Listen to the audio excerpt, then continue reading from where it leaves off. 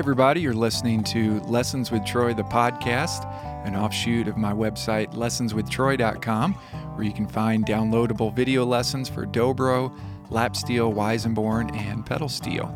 I thought I'd kick off this episode with our featured guest, Orville Johnson, playing his arrangement of The Water is Wide. If you're interested in learning the song, be sure to check out my other website, onlinelessonvideos.com, where you can find the tablature and a performance track, as well as lots of other teachers teaching lots of other instruments. So without further ado, here's Orville Johnson and his arrangement of The Water is Wide.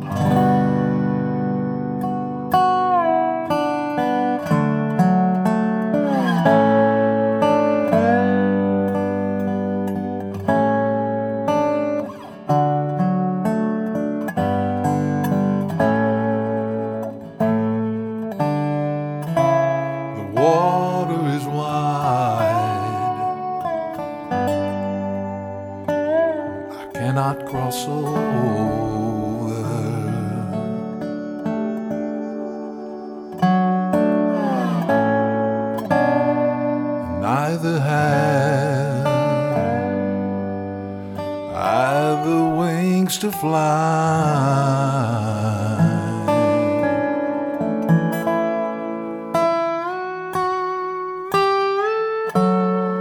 Give me a boat that will carry two.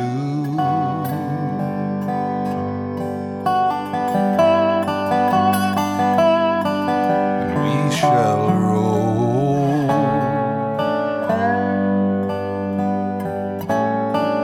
my love and I.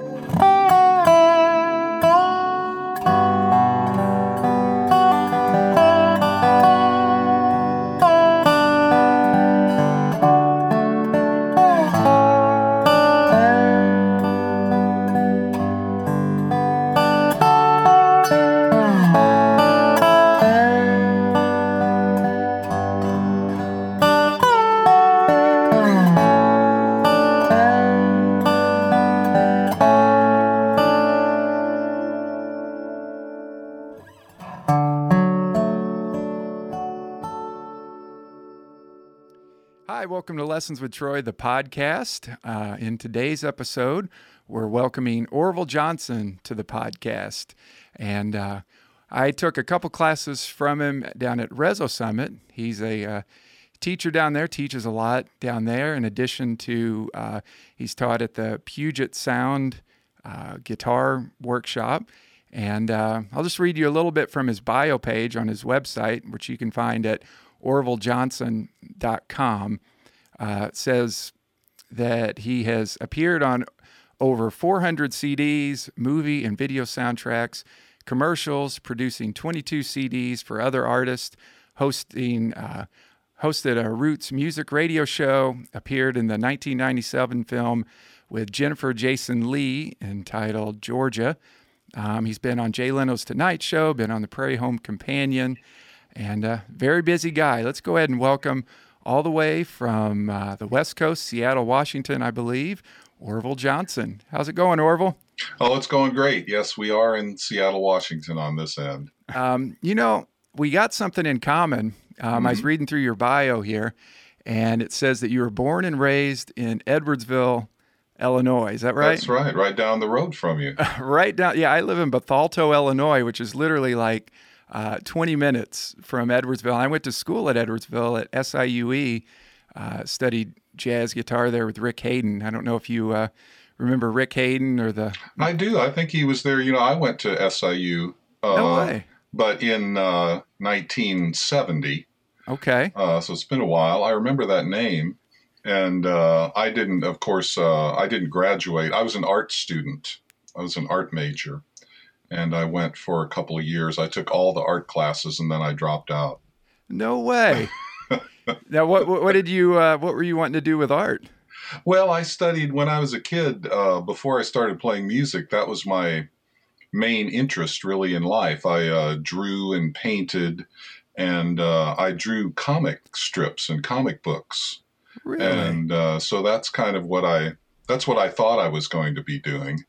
Now, do you still do any art, drawing and all that? Not very much. I mean, I do it a little bit, and of course, I'm always involved in any of my CDs and stuff like that. I'm always involved in the design of the CD, but I don't do the actual artwork, generally speaking. So, I still have an interest in it, but I don't do it anywhere, near as much as I did then. Oh, that's really cool. I never knew that about you.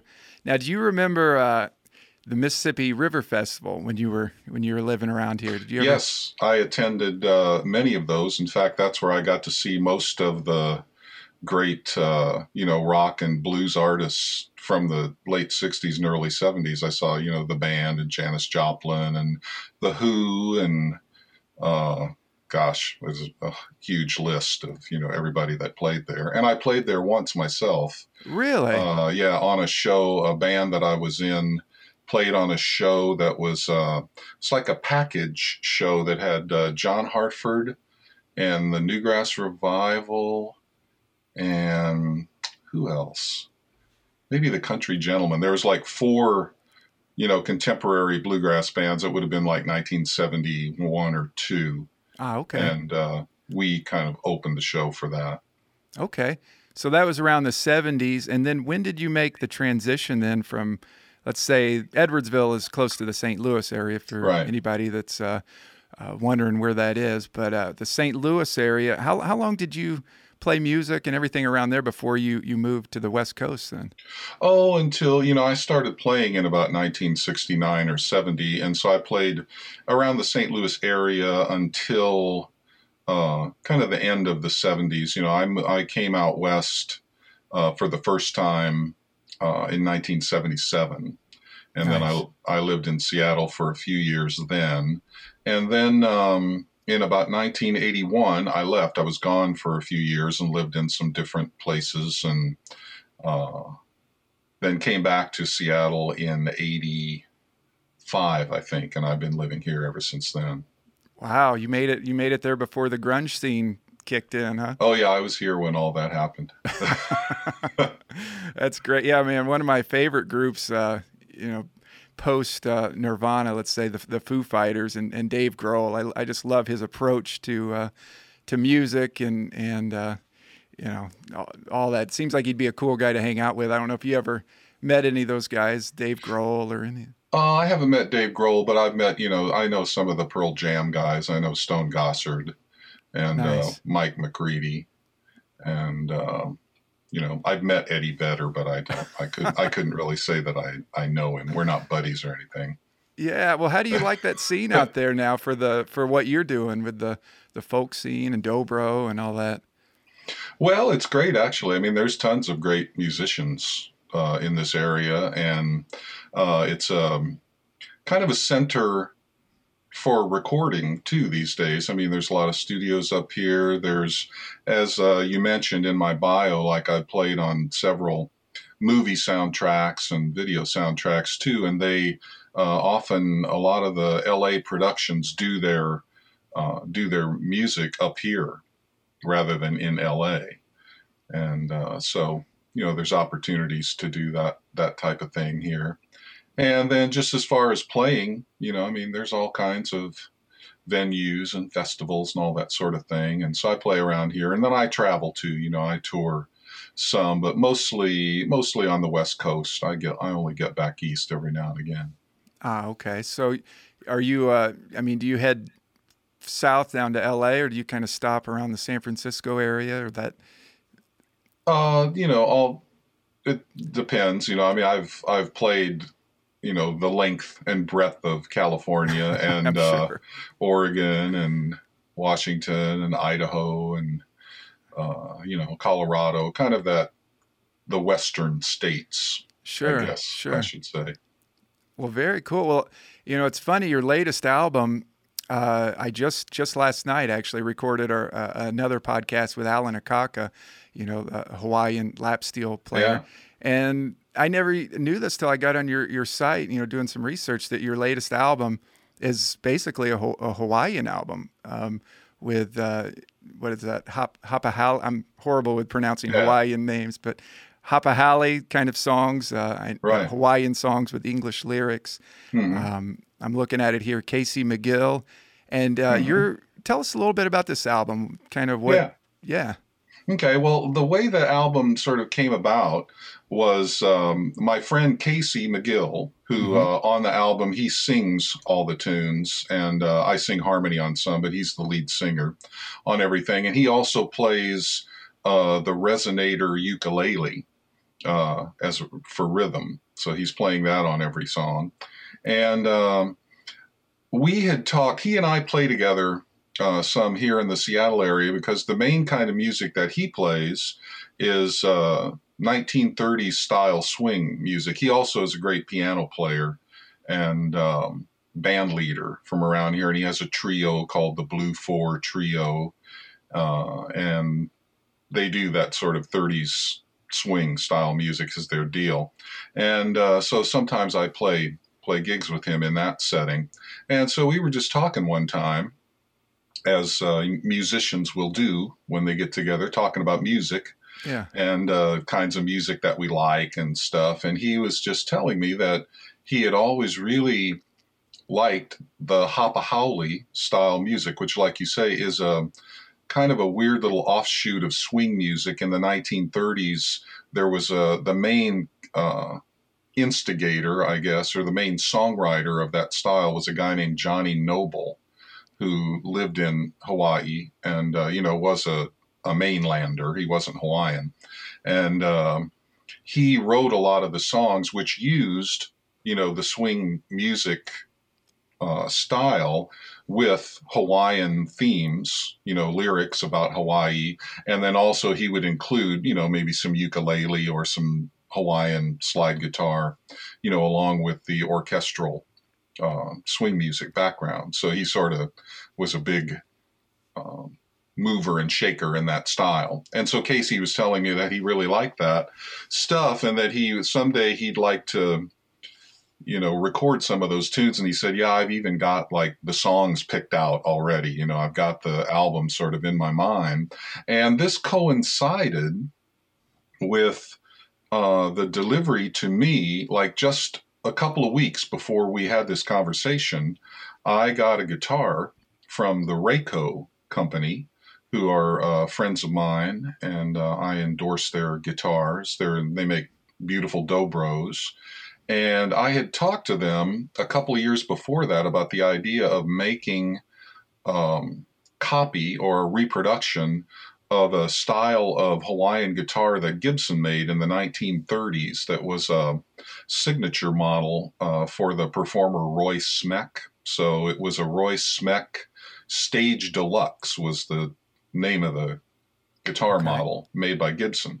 And I have a friend here in town who's a vintage guitar dealer who, when I was speaking with Mark at Rayco, he was down here to do we have a big bluegrass festival here in the winter called Wintergrass. Oh yeah, And and the Rayco fellows usually have a booth there. So they happened to be down here right when this conversation was going on.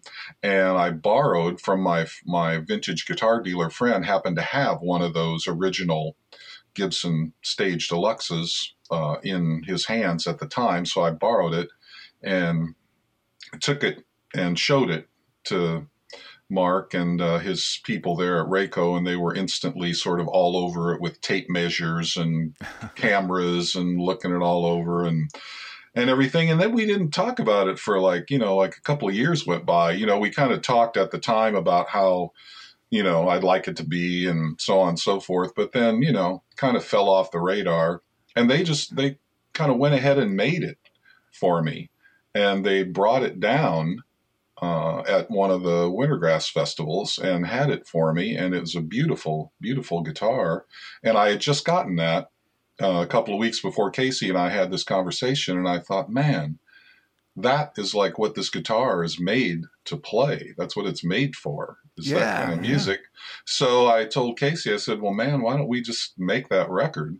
And we could do it mostly because, we didn't have a lot of money to do it, but I have a little recording set up at my house, Pro Tools rig and, a few nice microphones. And so I said, well, let's just do it at my house. And so we did it over a period of time. It took us about a year to get it all recorded. And most of the record is, most of the instrumentation really is just the Resonator Uke and the Rayco Stage Deluxe guitar. I added some rhythm guitars on a few cuts, and we had a friend of ours, Matt Weiner, play acoustic bass on, I think, maybe 4 songs.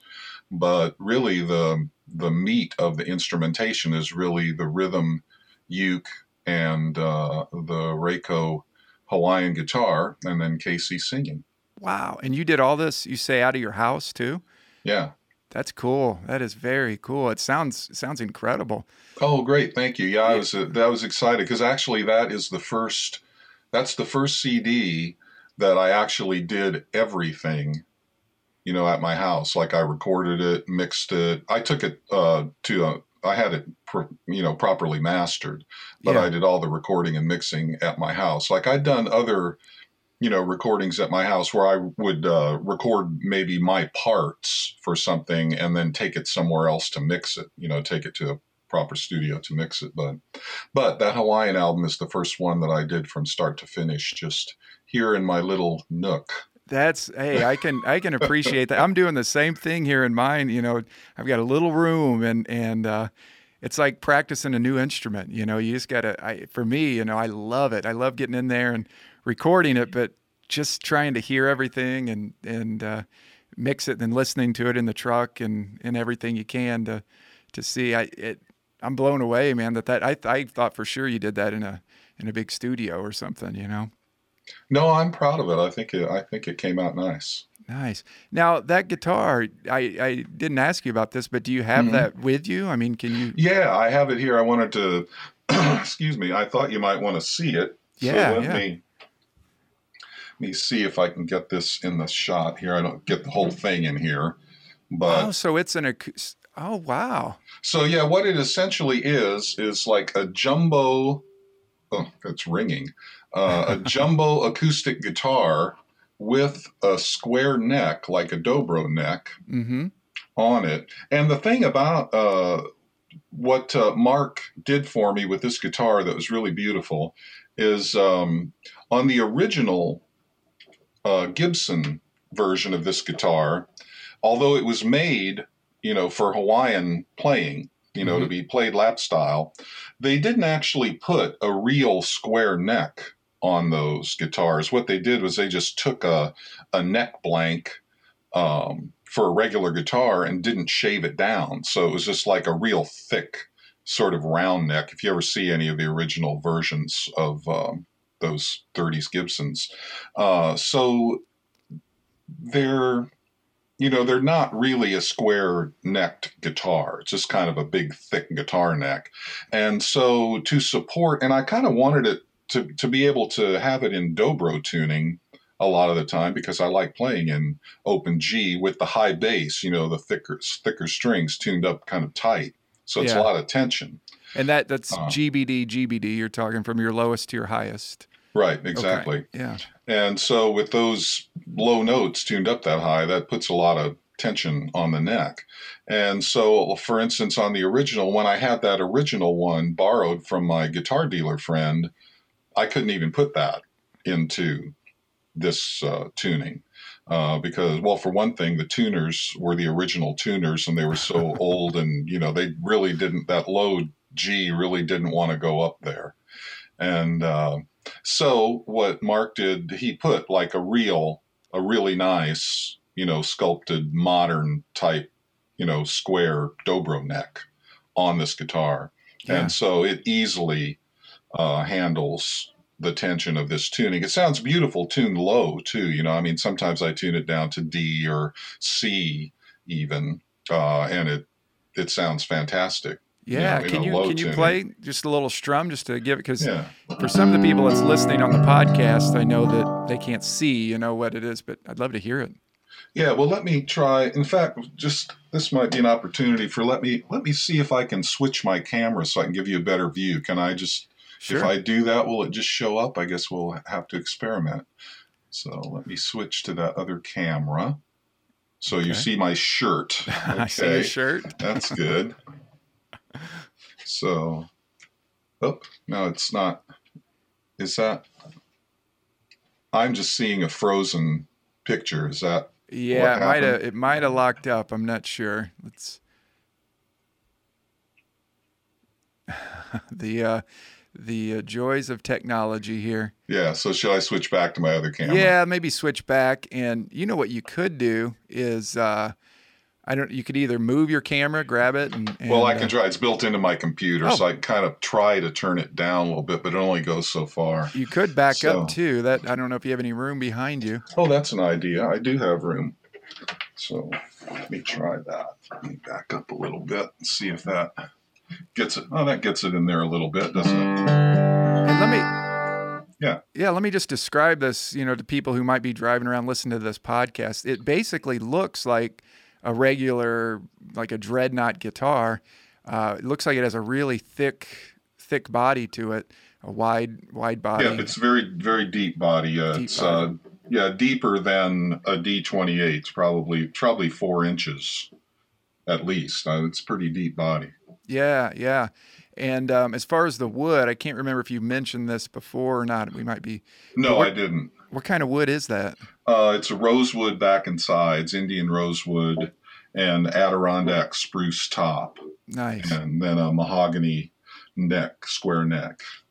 Nice.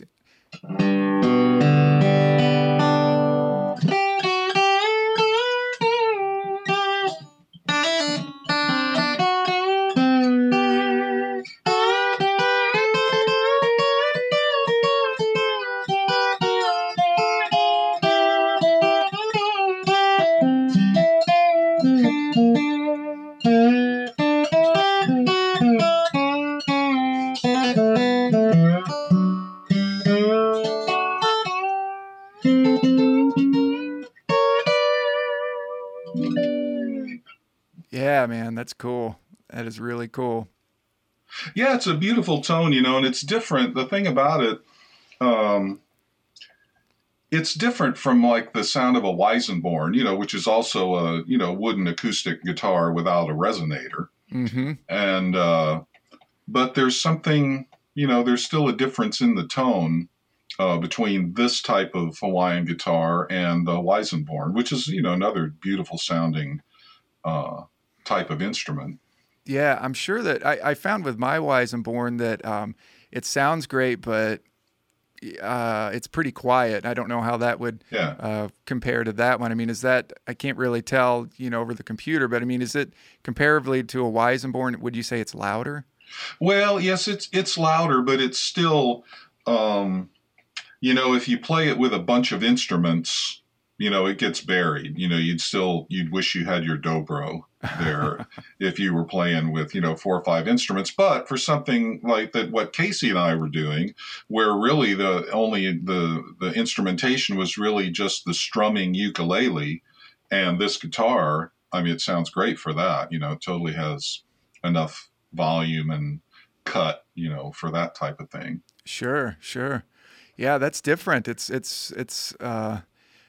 that style of Hawaiian music, like you were saying, that would be more from like when do you think it changed from more of the style, like saying using acoustic guitar like that, than to the real smooth lap steel kind of sounds? Oh, that would be more towards the lap steel started coming in towards the late 30s and really the 40s, because Okay. that's really when electric guitars of all types, the regular electric guitar and the electric lap steel really became a, totally ubiquitous thing. They're everywhere, and kind of put the acoustic slide guitars out of business for a few years.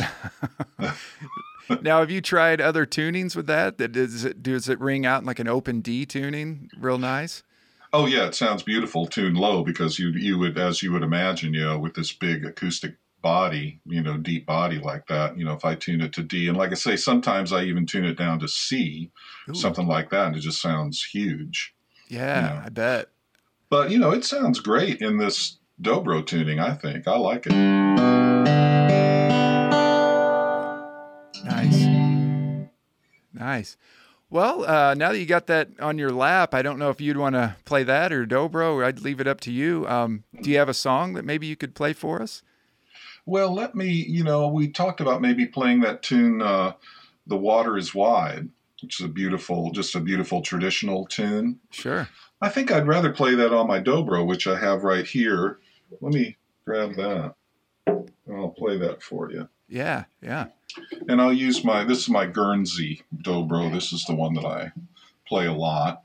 Guernsey, nice. Mhm.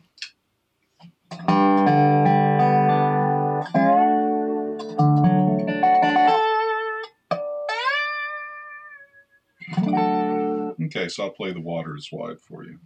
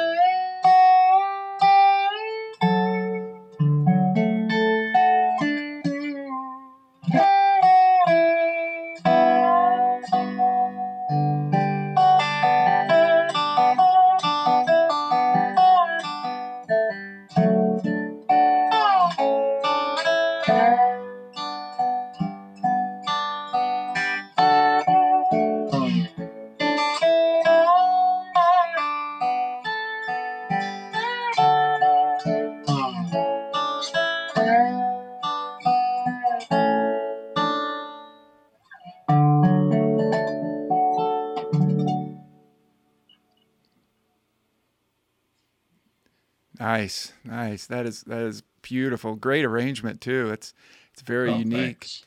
Yeah, and I just want to mention too.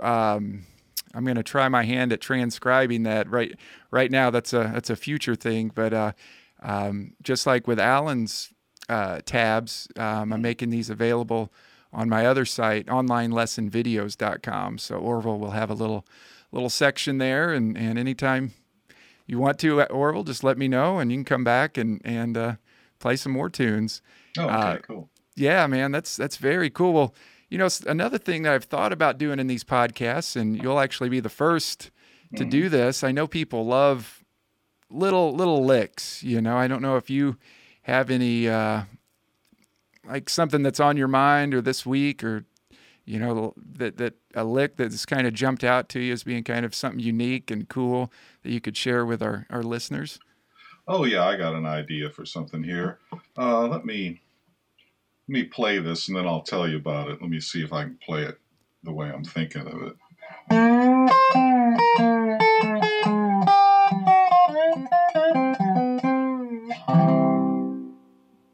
Try that again.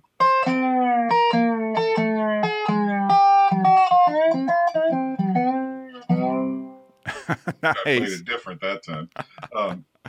So what I'm doing, let me just explain that lick to you. The idea of it was I'm doing a thing with octaves. And this is an idea, actually, if you want to know where it actually came from, is really from Mike Aldridge. I'm sure I learned this when I first learned to play the dobro, because, of course, I learned to play the dobro back in the 1970s and was, greatly inspired, like a lot of dobro players of my vintage, by Mike's playing on those first couple of albums that he made in the 1970s, the one called Dobro and the other one called Blues and Bluegrass. And so one of his things that he would do is play these moving octaves.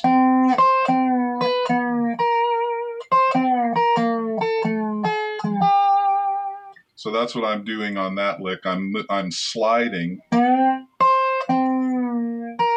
on the fourth string octave. I'm playing strings 1 and 4.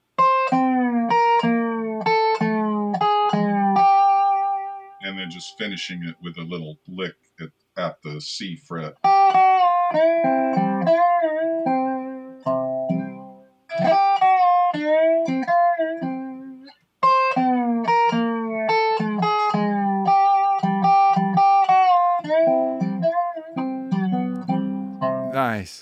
Nice.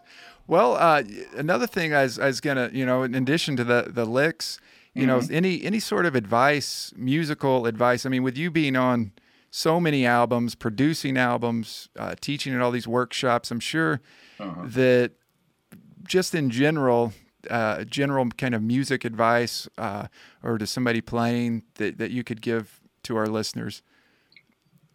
Well, let's see. There's plenty of stuff I think about, but as far as just thinking about recording and doing that type of thing, I'll tell you one thing about if you have any ambition to be like a session musician or recording musician who does a lot of work in studios, you not only have to be a really good musician and be able to listen to the other people and sort of listen to a tune in an analytical way, so that you can, figure out a part that fits with the other parts. It's not really all about you.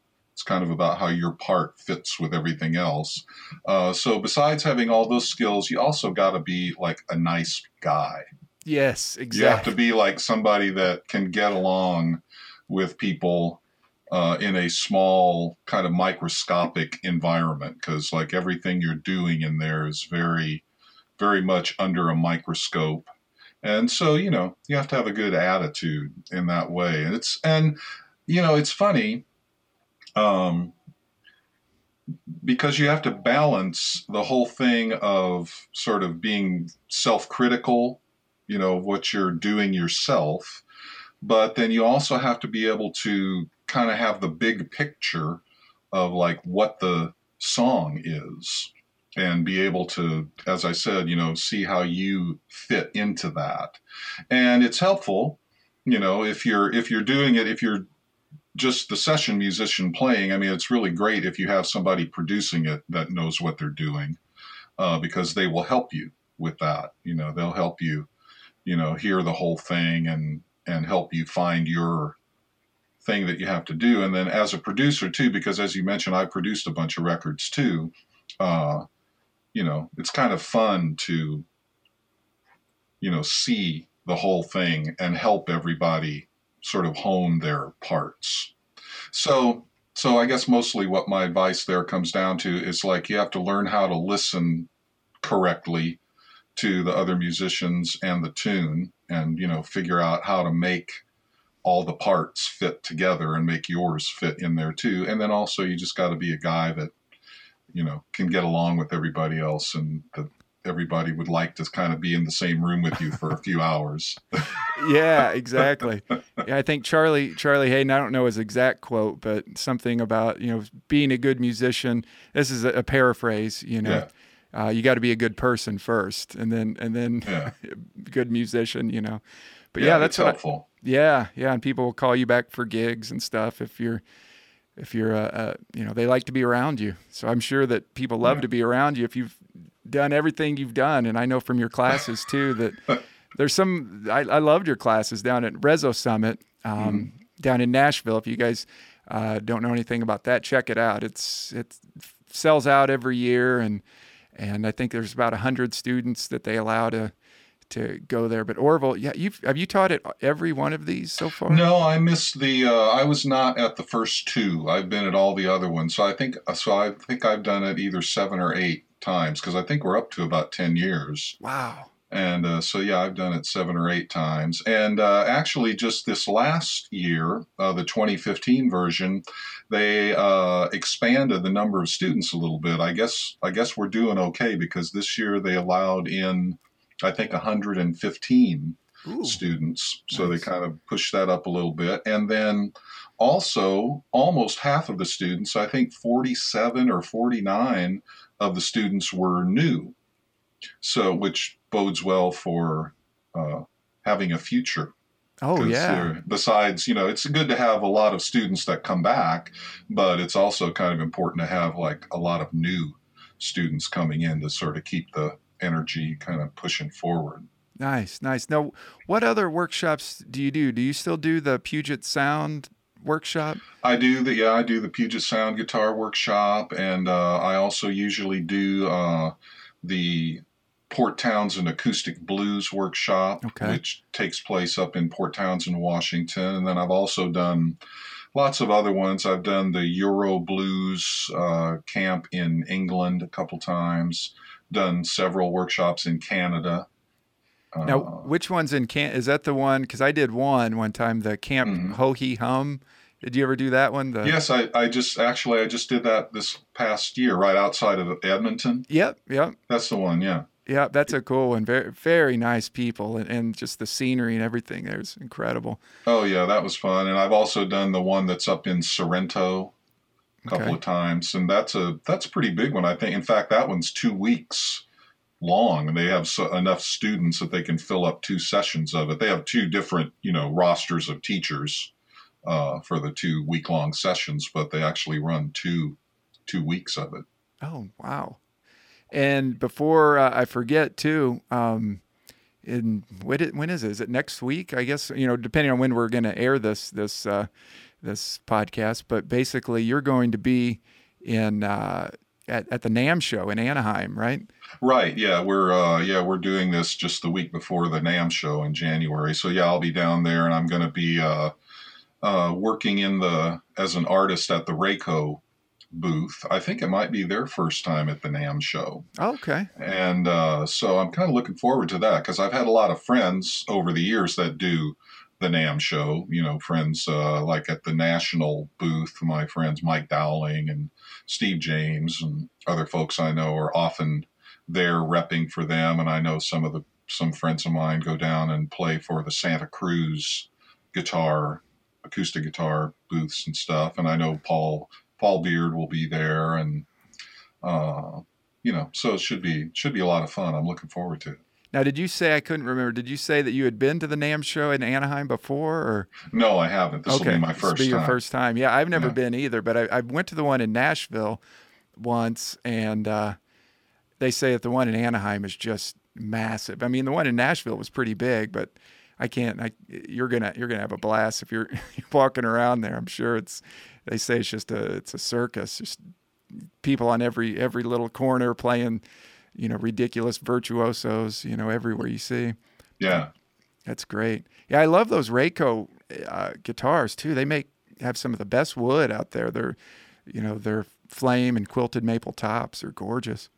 Oh yeah, that's one of their. I mean, besides the fact that their guitars sound good. Yeah. I think that their sort of cosmetic stuff that they do is really, really beautiful. The finishes and the wood and the colors and the way they do all that. And the guys that started the Rayco company, they learned their guitar building trade. They both, Mark and Jason, who started the company, worked for several years for Larrivee guitars in Canada, making, beautiful high-end acoustic guitars, and, learned all their skills, through that, and then applied it to Dobros because Mark Thibault is a very fine Dobro player himself, and, just was interested in building them after spending years building regular guitars. Yeah. That's amazing. Well, cool. Well, I think we're about wrapping it up. I gotta jump off here, but Okay. I really wanted to thank Orville one more time for joining me on this podcast. I know a lot of people are going to love hearing about you and hearing a little about your stories. Now, let me tell you again his website for all you guys. I highly suggest this Hawaii of My Dreams. That's his latest album, and I know it's on CD Baby, but all this info is actually on his website too, right?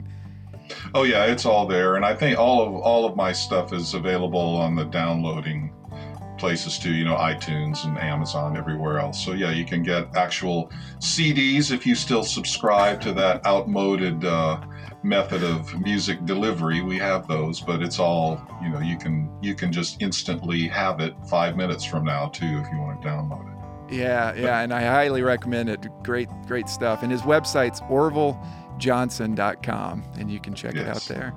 Cool, Orville. Hopefully, let me know if you ever want to do this again, and I really appreciate you doing this. Thanks so much. Great. Well, thanks for asking me, Troy. I appreciate it. Okay, man. Take care. All right. We'll see you.